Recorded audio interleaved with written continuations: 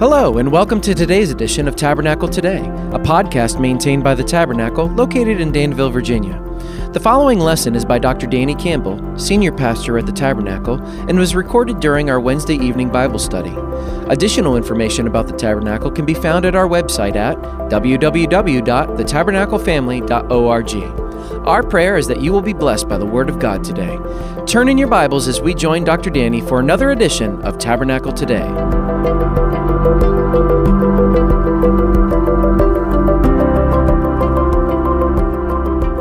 All right, everybody, we'll go ahead and turn in your Bibles to Acts chapter 6.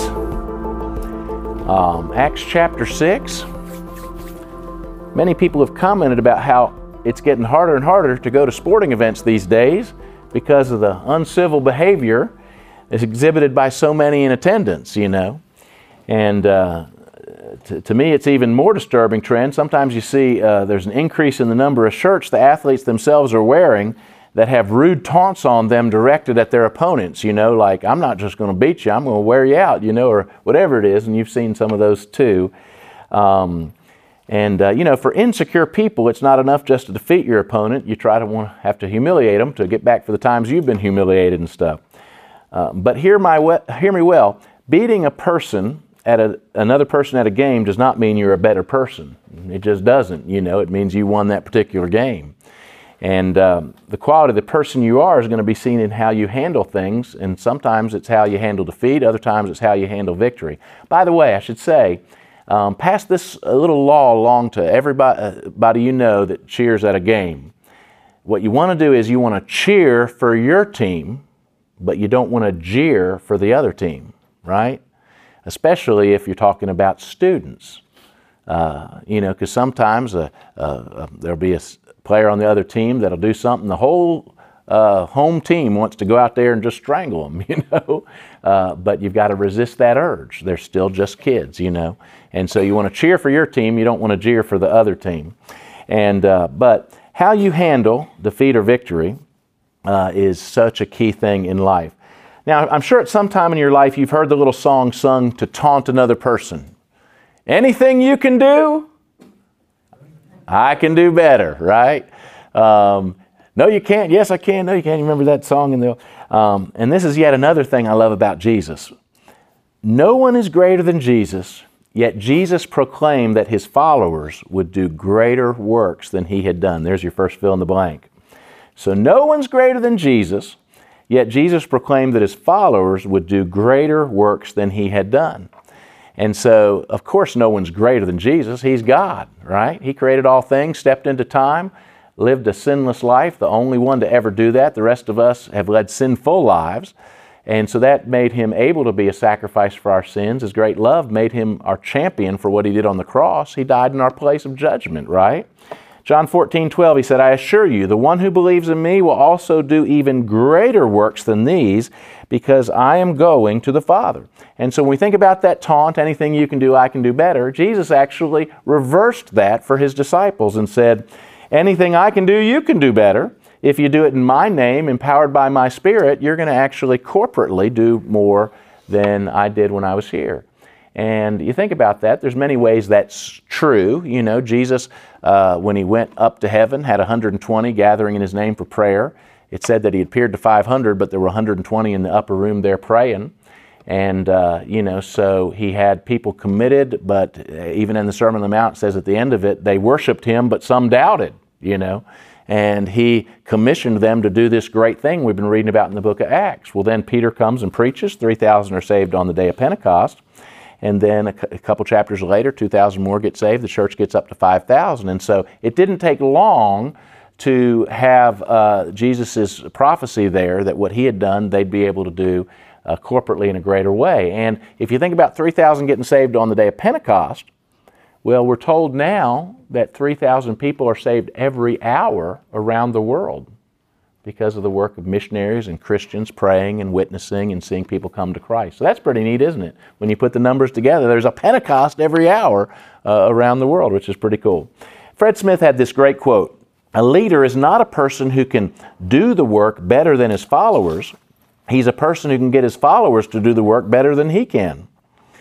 I love the saying, I can't, but Jesus never said I could. Jesus can in and through me, and He promised that He would.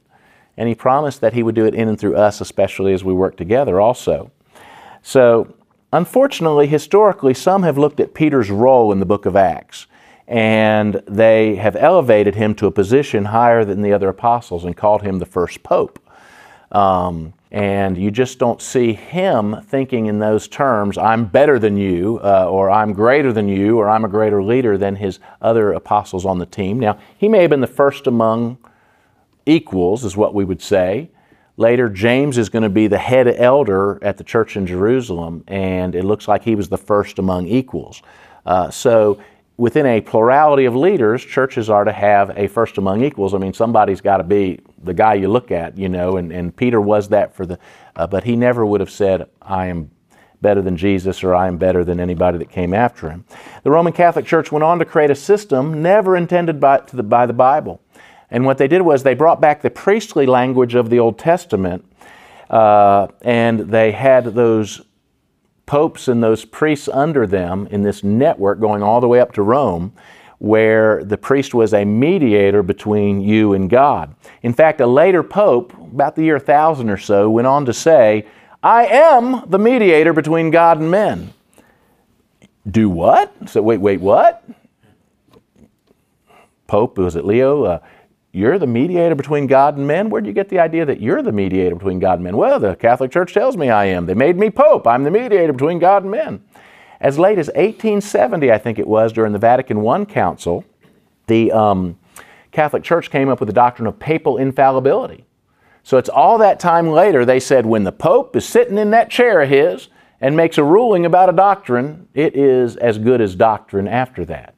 Well, that's just crazy to think in terms of that. You know who's got a problem like that today? The Mormon Church. Now, of course, Catholics at least hold the biblical doctrine that's been established in the Apostles' Creed and other things, you know.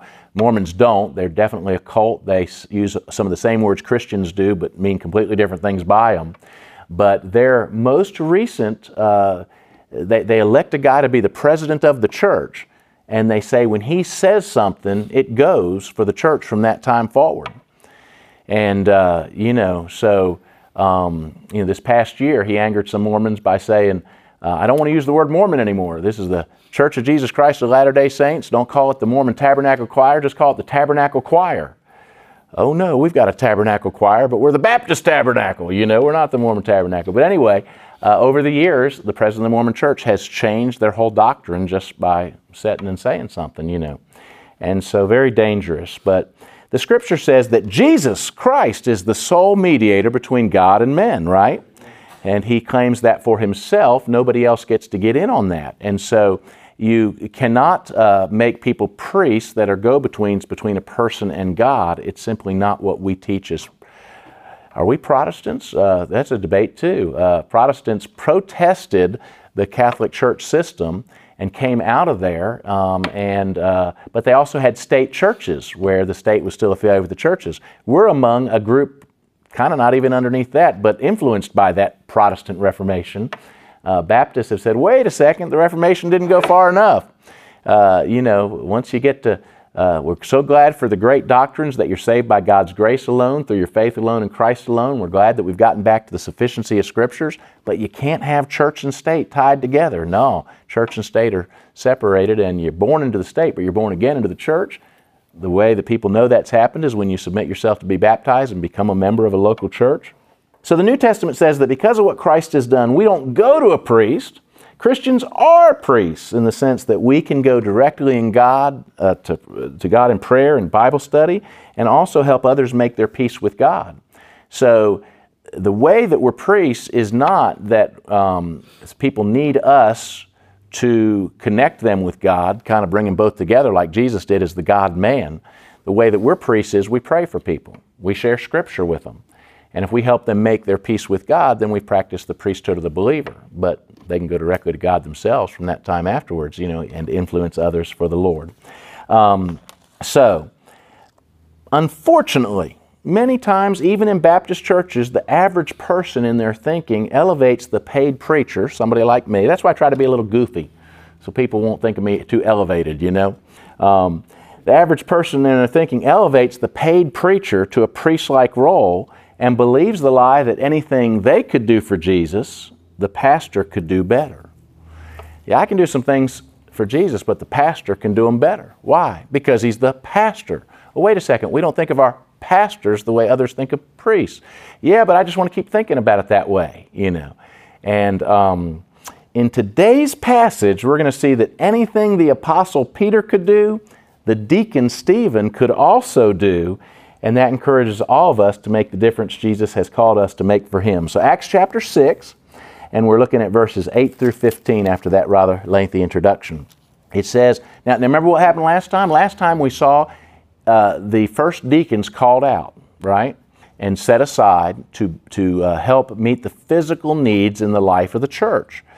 And it mentioned their names, and it mentioned that because the pastors could then, the apostles could focus in on their role in preaching and prayer, and then serving the church that way, deaconing that, as these other men came alongside and helped deacon the physical needs of the congregation, that the whole thing grew, right?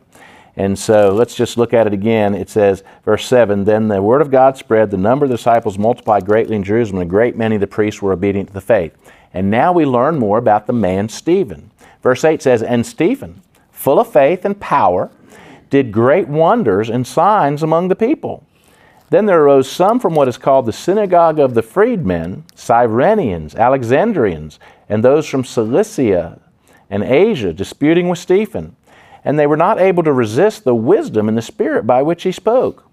Then they secretly induced men to say, we have heard him speak blasphemous words against Moses and God. And they stirred up the people, the elders, and the scribes, and they came upon him meaning Stephen. They seized him and brought him to the council. They also set up false witnesses who said, this man does not cease to speak blasphemous words against this holy place and the law. For we have heard him say that this Jesus of Nazareth will destroy this place and change the customs which Moses delivered to us. And all who sat in the council looking steadfastly at him saw his face as the face of an angel. And so the title of this message is Stephen Can Do What Peter Can Do. And it's going to take 3 messages to get through the life and impact of Stephen. So today we're looking at Stephen's ministry. Next time we're going to look at Stephen's message. And then the week after that, we'll look at Stephen's martyrdom. Isn't that great? Doesn't that flow? The M's there. His ministry this week, message next week, and martyrdom the week after that. So verse 8, Stephen can do what Peter can do, meet pressing needs. There's your fill in the blank, meet pressing needs. We learned this about the deacons in verse 3. It said that they were full of spirit and wisdom. Verse 5 told us they were full of faith and the Holy Spirit. And to that we add verse 8 saying they were full of God's grace and power. So what did we do when we were going through the Gospels? When you read through the Gospels, you marvel at the miracles of Jesus. And in Acts so far, we've marveled at the miracles that Peter did in the name of Jesus. Here we're told that after relieving the apostles of the benevolence duties by creating deacons, Stephen the deacon was able to also perform great wonders and signs among the people. Man, I wish I had some deacons like that. And the deacons say, man, I wish I had a pastor like that could just, every time praying and healing and all the different things and stuff like that. We understand some of these things were part of this confirmation of the gospel and these apostles during the apostolic age. Although, let me quickly say, if you can pray for somebody and they get healed, do it. Give God the glory, but do it. Don't ever let me say, oh, miracles like that don't exist today. Well, they do exist, but God gets the glory. This makes you wonder. So Stephen and his fellow deacons were set aside to go to the homes of the widows and others with needs. It probably expanded out to meeting other needs, but particularly the widows in the life of the church. They were particularly concerned that the different background widows weren't being ministered to as well, and so the Hebrew background apostles, the people they said, give us some people to work with, and the congregation said, listen, if it's a problem meeting the needs of the Hellenistic background people, let's make sure we pick some Hellenist background men to help meet that need. And so they speak the language, know the culture, they can get out there and do that. And so we're going to do that. That it does make you wonder, So suppose you texted the church office back in that day. That itself would be interesting because they didn't have texting. But suppose you sent the message to the church and they said, okay, we've got a need, come meet it. And you're used to getting one of the apostles. You get Peter. You get John. You get Matthew. You get the other Judas. And you're glad because these are the heavyweights, right? The pastor, big guys coming to see us, right? I know it was super special anytime you ever got to have Lamar Mooneyham come to your house, or something like that. This is the big ones, Peter, right? Those kind of guys. So the next time you have a need and you send for the church, send somebody to meet the need, it's not Peter, it's Stephen. It's Stephen. Stephen, the kid that you played with your kids growing up. It's Stephen. And it makes you wonder if there arose a new complaint when deacons came instead of these apostles. Reckon? People are like that, aren't they? My neighbor is here because we thought Peter was coming by. She has a fever. Doesn't Peter care? You can almost see that going on, right? And, well, what would you do if you're Stephen and you've gone to meet this need? He said, well, lady, I'm no Peter, but I'm here. And I can pray for your friend in Jesus' name. The power's in Jesus to heal, not Peter, He's the one that'll meet the need. And so the lady sighs and says, well, I guess so, So Stephen prayed, and pow! Well, who are you going to want to come the next time? You're going to want Stephen to come, right? Because the need got met, and it was wonderful. Stephen is able to work wonders also, just like Peter did. And in this case, it's meeting needs. And so if you can pray for somebody and a miracle happens, do it. But, together we can meet needs by bringing groceries, by bringing other things to help, etc., like that. And tremendous. There's certainly, again, something about this time as a special time of redemptive history, the beginning days of the church. There's no command in the rest of Scriptures to speak in tongues. There's no command to, be a healing worker and those type things. So those miraculous things we're not commanded to do the way that we're commanded to love one another in Jesus' name and those type things. But just as God vindicated the apostolic message through miracles, God validated Stephen's ministry and message with these miracles. It was also, though, catch me here because this translates to today, it was also a validation that every member ministry is what God has always intended. I love Titus 3:14. Paul's writing to Timothy. Titus is there just like Timothy. He's on that island and he's supposed to teach those folks how to do church. And one of the last things Paul said to them is he said, hey Titus, our people must also learn to devote themselves to good works for cases of urgent need so they will not be unfruitful. How are you fruitful? A key part of that is meeting urgent needs that you come across. And of course, it's the church's privilege to do that together, but also Paul wanted everybody to get in on it. Paul didn't say to Titus, make sure you're out there meeting every need.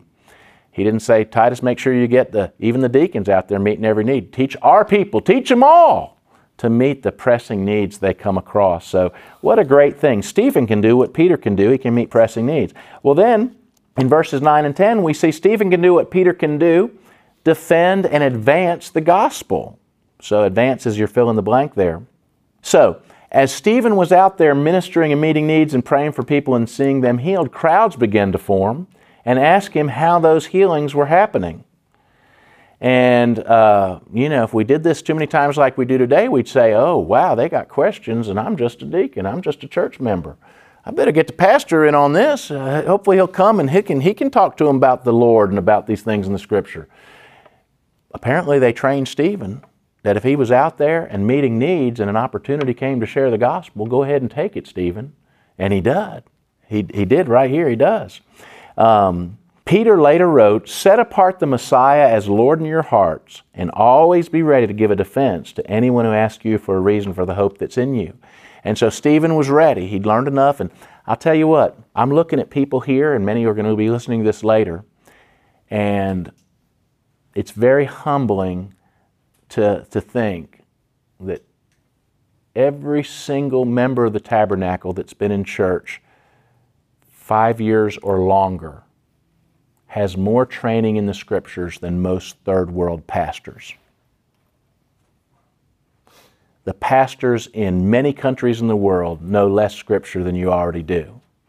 So don't think I can't share with others because I haven't been trained and I don't know enough yet. Just being in church and Sunday school and the other things like this that we do, I can just about guarantee it. Back when I taught the pastors in Tanzania through the book of Revelation so they could teach, I was teaching 50 pastors who were going to go to 25 bush schools, and those were going to keep on teaching the material. They're still doing it today. And it was going to influence hundreds of church leaders who were going to do all that out there.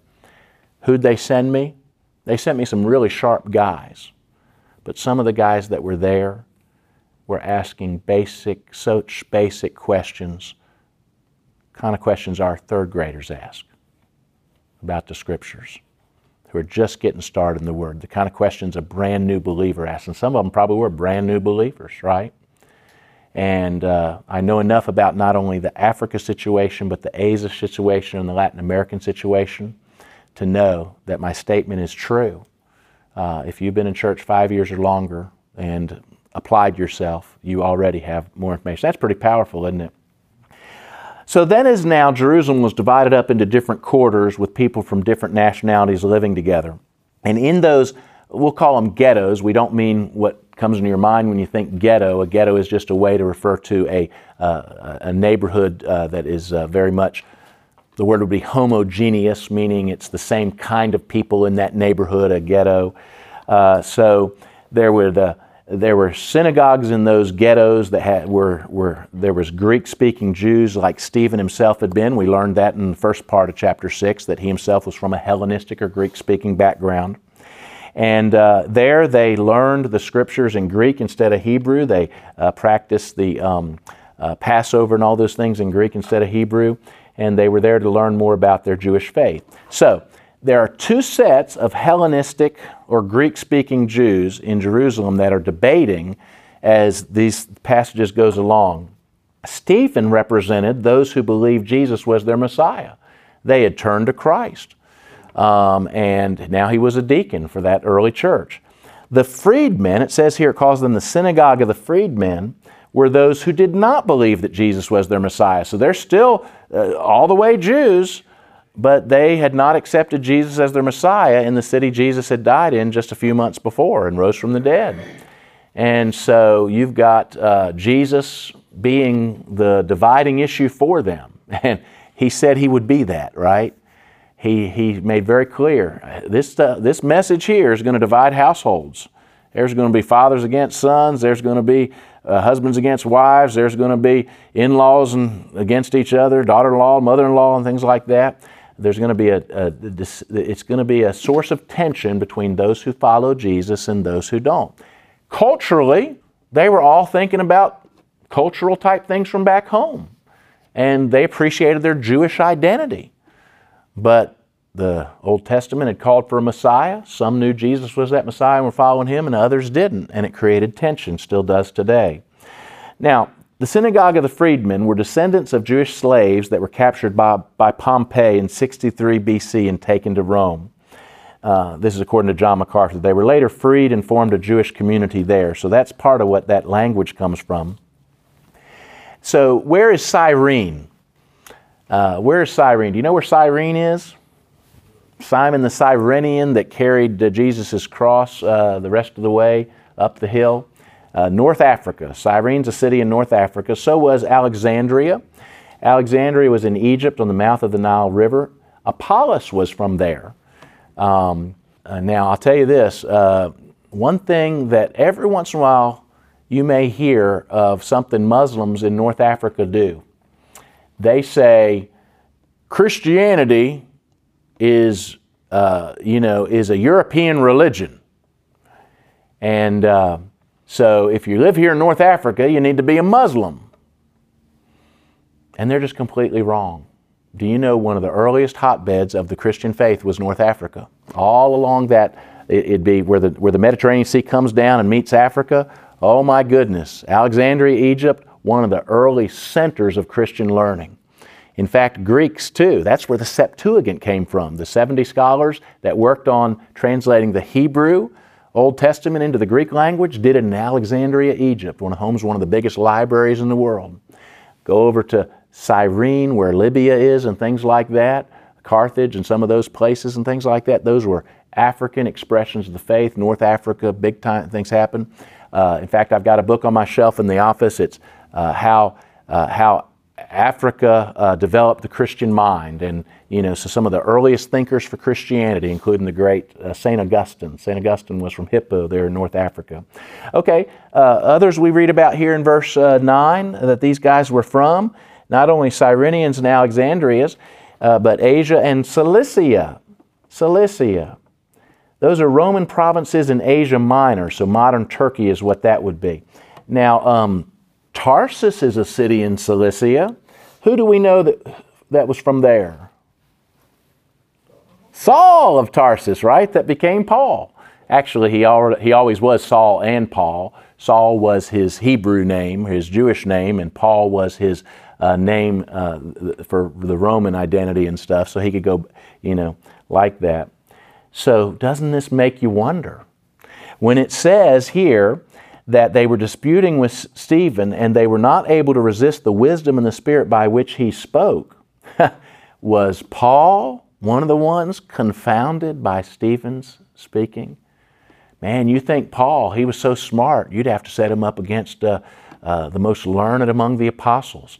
But instead, here's Stephen the deacon that's speaking the word and confounding him. Now, Paul later calls himself a Hebrew of Hebrews in Philippians 3:5, so maybe this was not the case, but he clearly was very upset. We're going to find this out as we go along in the next couple of weeks. He was very, very upset that his fellow Jews of both Hebrew background and Hellenistic background were turning to Christ, and did everything he could to stop it. Well, so Stephen can do what Peter can do. He can meet needs. He can defend and advance the gospel. And then in verses 11 through 14, we see Stephen can do what Peter can do. He can stand trial for his beliefs. Trial for his beliefs. Your next fill in the blank. So once again, the book of Acts brings us to a trial before the Sanhedrin, the rulers of Israel. Though this time, it's not an apostle, but it's a layman. It's the deacon Stephen that's there. Look back at chapter 4, verse 13. In chapter 4, verse 13, it said, when they saw the boldness of Peter and John and perceived that they were uneducated and untrained men, they marveled and they realized that they had been with Jesus. And we get that kind of statement here. They could not resist the wisdom by which he spoke. And they're like, man, we can't beat this guy in a fair fight. So let's play dirty. And they did. It annoyed them that the apostles were nobody. Stephen doing these things must have sent them through the roof. This isn't the apostles, these are the deacons they've set aside. And so we once again come upon Satan's influence and the spiritual warfare that arises when anyone, when I do it, when you do it, when any Christian stands on biblical truth. And I just need to say this. Every once in a while, I run into a person that has thoughts about going into the ministry. And I've always tried to portray that there is nothing more rewarding than following God's call and being a minister of the gospel. But there's also a few things more strenuous in your brain and in your psyche because you're out there on the front lines. I have I've gone into rooms before and been talking to somebody, and we're having a great conversation. Sometimes it'll be about soccer or music or something like that. Just having a great conversation. Somebody I could really connect with, right? And then somebody else comes in the room and said, oh, I see you've met my pastor, Pastor Danny. And the person's facial expression will just drop. You're a preacher, and you just walk away. Happened more than once in my life. Because they've got pastors become lightning rods for what people are thinking about God, right? Jesus told us it would be that way. He said, guys, if they didn't like me, they won't like you. Because you're gonna be my presence. You're gonna still say them they need to turn to Jesus or they'll go to hell. You're gonna offend them with the truth that they need to hear, don't want to hear. And I am so appreciative of how many people's testimonies are about somebody offending them and that being the vehicle to get them to think.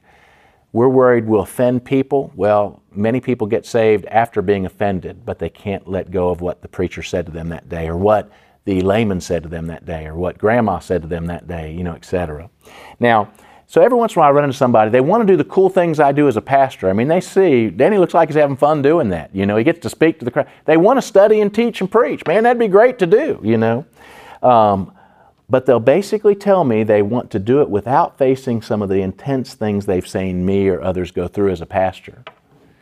And I usually say back to them, then you do not need to go into the ministry whatsoever in any way. And, there's lots of different rabbit trails we could run down with that. I'll just run down one. If God calls you to sell it all and go get the training and do it, do it. Every once in a while you run into somebody that says, yeah, I want to be a minister, but I want to be a rich businessman too. And so what I'm going to do is I'm going to put that I'll never have to humbly rely on faith in God, and the church to meet needs. I'm going to first get independently wealthy myself, and then I'll follow God's call. First of all, you're eating away at some of the best years that God would have had you do that, But secondly, it reveals a lack of faith, but also a certain amount of pride that God may want to break in your life. So I see that kind of thing happen. And again, pastors are lightning rods for what people are spiritually dealing with, and they don't want to be struck by that lightning, these people that have told me these things. And so fortunately, I've seen a lot of people go into the ministry over the years and doing real well, and guys like Joe Fleming, that was recently with us and stuff like that. And I've seen others that took the advice and did something else, and they still do things for the Lord, but they, didn't, they were trying to have a very fleshly way to pursue what is a life of basically complete dependence on God. If you put yourself out there for the gospel, you will be struck by lightning, whether you go into full-time ministry or not. We're all in that sense ministers and, servants of the Lord. So in heaven it's all going to be worth it, but on earth there will be trouble. I think you may have all heard this before, but I always love to tell the story here. When I was first in church and the deacons poked me in the stomach and said, "You're staying out of trouble, aren't you, young man? Young man, you're staying out of trouble, aren't you?" And after a couple of weeks of that, I came in the door and I said, listen, I'm not trying to stay out of trouble. Jesus told me in this world I would have trouble. I'm trying to get in trouble for the right reasons. And the guy looked at me funny, and quizzically. And then the next week when I came in the door, he greeted me again with, "You're staying out of trouble, aren't you?" So I didn't realize that was the Baptist greeting. But to this day, whenever I hear somebody say, "You're staying out of trouble, aren't you?" It's like, Jesus didn't tell me to stay out of trouble. He told me to serve Him, and I'll get in trouble for the right reasons. Well, here we see the same deceit and conspiracy we saw against Jesus. What do they accuse Him of? In verse 11, what do they accuse Him of? Blasphemy. And what was blasphemy punishable by death in the Mosaic law? How did they do it? How did they do it? They stoned you. Leviticus 24:16 called for stoning. And of course that was illegal under Roman rule, and that's why Jesus was crucified when they turned Him over to the Romans. Jewish leaders turned Him over to the Romans there. But Stephen, man, they're getting upset by this point. Man, we can't wait for the Romans to act now. This thing's getting out of hand. And so we're going to see how that ends up for Stephen as we go along here. Now next time in chapter 7, we're going to see what Stephen was saying to them that made them so mad. But it's encapsulated in the words of Jesus. John 5:39 and 40, Jesus said, "You pore over the Scriptures because you think you have eternal life in them. Yet the Scriptures, they testify about me. But you are not willing to come to me that you may have life." And so we're going to see in Stephen's message, it's just like Peter's. He's making the connection that the Old Testament looked forward to a coming Messiah who would suffer for sins. Jesus has done that. He's coming back to judge. You better be ready for Him to be your judge because you've turned to Him in faith, right? So, well, we got a final point here. And it's not Stephen can do what Peter can do because we've been through those, but Stephen can do what Moses did. Glow because of time spent with God. So in verse 15, it says, "And all who sat in the council, looking steadfastly at Stephen, saw his face as the face of an angel." He's glowing. it says that his face glowed like that of an angel. So do you see what's happening here? They accused him of speaking contrary to what Moses had said, the prophecies Moses had about the Messiah. But in all of the scriptures, when you think of someone's face glowing, who do you think of?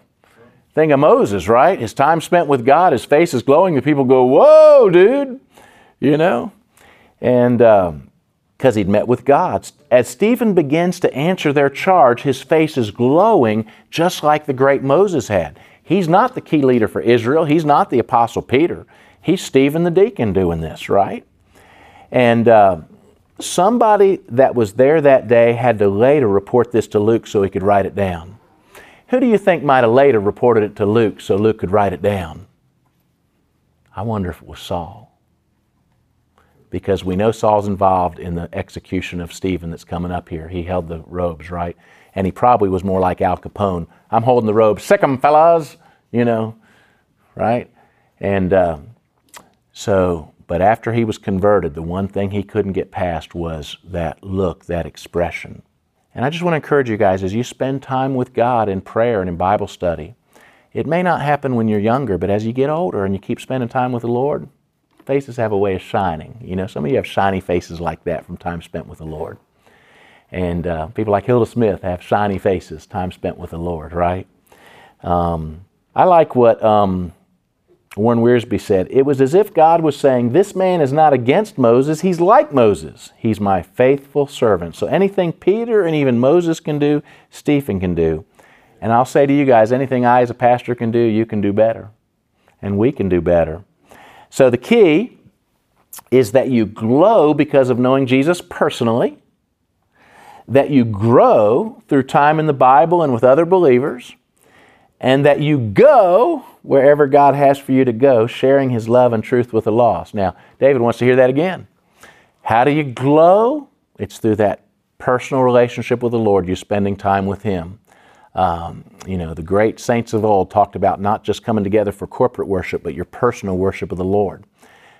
You know, I won't, we can probably replace the hymnals. You know, all the hymnals we have in there, some are over here, and we put everything up on the screen now. If you don't have a hymnal, you can go ahead and borrow one. I'm giving you permission, you know, if that would help you in your personal time of worship as you spend some time in Scripture and then sing a song, you know, like that.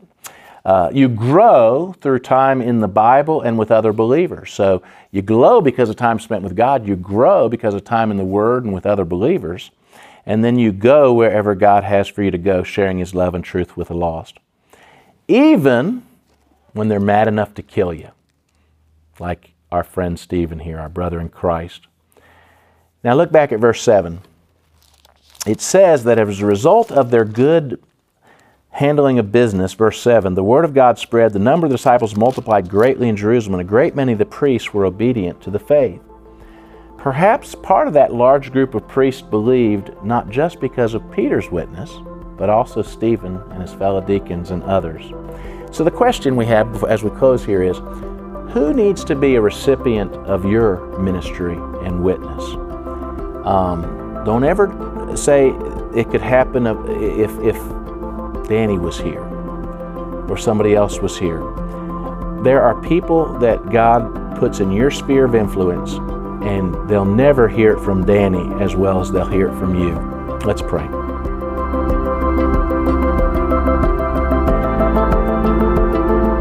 Thank you for joining us for today's edition of Tabernacle Today. To learn more about the Tabernacle, please visit our website at www.thetabernaclefamily.org. There you may access additional Tabernacle Today podcasts as well as other resources.